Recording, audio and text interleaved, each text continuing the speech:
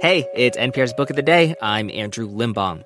Bonnie Garmis's debut novel, Lessons in Chemistry, is getting lots of praise right now. It got rave reviews in the New York Times and Washington Post and is being recommended by folks on the morning talk shows. She talked with NPR's Scott Simon recently about writing the book, and she mentioned this thing about how the book's main character, Elizabeth Zott, has been living in her head for a long time now and was actually a minor character in some other book Garmis had shelved years ago. But when Garmis was having a rough day at her job, she'd come home at night and talk to her, find out more about her. It's one of those stories that makes you think about that novel you've got tucked away, maybe in some random miscellaneous folder on your desktop or just tucked away on the shelf of your head. And maybe it's time to pay those guys a visit. This message comes from NPR sponsor Live Right, publishers of Left for Dead, Shipwreck, Treachery, and Survival at the Edge of the World by Eric J. Dolan. The true story of 5 castaways abandoned on the Falkland Islands during the War of 1812. Available wherever books are sold. This message comes from NPR sponsor REI Co-op. REI has gear, clothing, classes, and advice for camping and glamping, biking and hiking, axing and snacksing. Visit your local REI Co-op or rei.com for the 1,000,001 ways to opt outside. Elizabeth Zott is a chemist who hosts a cooking show because it's the early 1960s. And sexism, double standards, outright assault, scientific theft and discrimination all keep her from working as an actual scientist. But her TV show, Supper at 6, in which she calls vinegar and salt acetic acid with a pinch of sodium chloride, becomes a huge hit.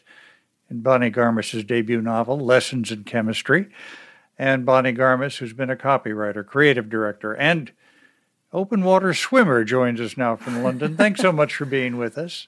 Oh, thank you, Scott. I'm thrilled to be here. Tell us about Elizabeth Zott in the early 1960s. She, and so much of your book is absolutely chemistry. She seems like a chemical element suspended in a different time almost.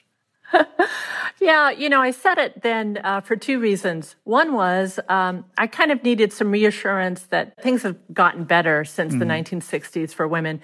But I also said it then because that's when my mom was a mom with 4 kids. And it gave me the opportunity to look at her life through a completely different lens and see what it must have been like for her to live under such severe limitations. And we still have limitations today. Sexism is still alive and well. However, boy, we have come some way, and I'm thrilled to report. Elizabeth Zott ends every show by saying, "Children set the table. Your mother needs a moment to herself." Yeah, she does. What do you think makes Elizabeth's television show so popular? I think what makes her show popular is that she treats her audience with respect. Mm-hmm. These women at home were often dismissed as average housewives or plain Jane's average housewives. They were just average. Mm-hmm. And in fact, they were women just like women today that had plenty of dreams and ambitions, but they couldn't aspire to very much. So when she took them seriously, it was like they were reawakening and they were starting to remember who they were too. Mm. She enters into a relationship with Calvin, a scientist at her lab, a very eminent scientist. What chemistry draws them together? Well, true love is actually based on chemistry. There are all sorts of hormones involved, of course. But I think what really draws them together is the fact that Calvin sees her first for her mind. He falls in love with her because he realizes that she is essentially brilliant. He has probably a similar brain to hers. They see things the same way. And he has a much easier go of it because, he's a man and she has no help in that regard. So she has to fight everything on her own and she doesn't want to accept help of any kind. When I introduced you as copywriter, creative director, and open water swimmer, mm-hmm. you must have been a great chemistry student too. Oh my gosh, I'm so sorry to tell you that I was terrible. The last time I took chemistry was in high school. I passed, but I didn't really enjoy it. But when I sat down to write this book, as a copywriter, first, you always write about things you don't know. That's probably the best part of copywriting is you're always exploring new products, new people, new ideas constantly. And it's one of the things I've enjoyed most in that part of my career. So when I sat down to write lessons in chemistry, I knew she was going to be a chemist, and I knew I'd have to teach myself basic chemistry. And that wasn't that much fun, but I actually bought a textbook off of eBay from the 50s and learned basic chemistry from that book. Oh, mercy. I've got to ask you about 6:30, the dog. If there's a sequel, may I vote for 6:30 to be the center of attention, even the narrator? Oh, my gosh. You have no idea what that means to me. Thank you, Scott. 6:30 is the only character in the book who's actually based on a real being, and that was my dog, Friday.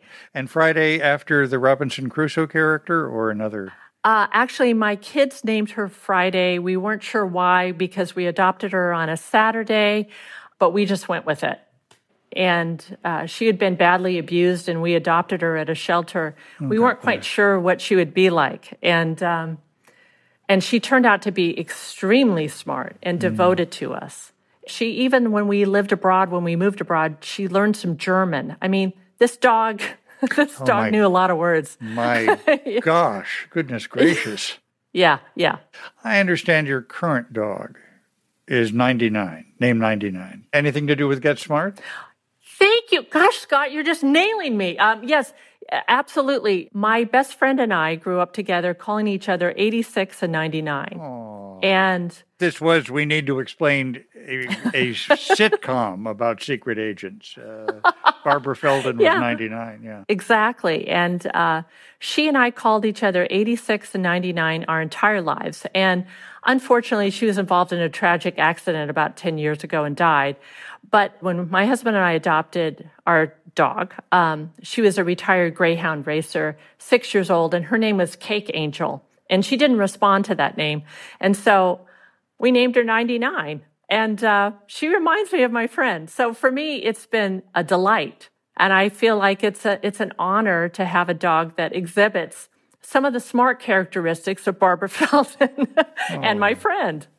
I suspect Elizabeth Zott's going to be an important character to a lot of people. But let me ask you, as the novelist, is she out of your heart and mind now? Or is she still in there? Do you still see things and wonder about how she might react? I see her all the time. It's sort of funny to talk about when you have all these people living in your head telling you about their day or what's going on or what's happening. But yeah, she definitely comes back to me frequently to talk. Yeah. Do you talk back? Yeah, I'm afraid of her, but I talk back a little bit. I always felt like when I sat down to write lessons in chemistry, it was because I'd had a very bad day at work. And I went back to my desk to work, and instead of working, I felt like this character was sitting beside me. And I didn't know much about her. She'd been a minor character in a book that I'd started and shelved years and years ago. And suddenly I just saw her, and she said, you think you've had a bad day? No, I've had a bad day. And then I wrote that first chapter, and I wasn't really sure where it was going, but I knew what was going to be the end, and that was it. I just had to fill in the entire middle part. Bonnie Garmus, her novel, Lessons in Chemistry. Thank you so much for being with us. Oh, thank you, Scott. It was a pleasure.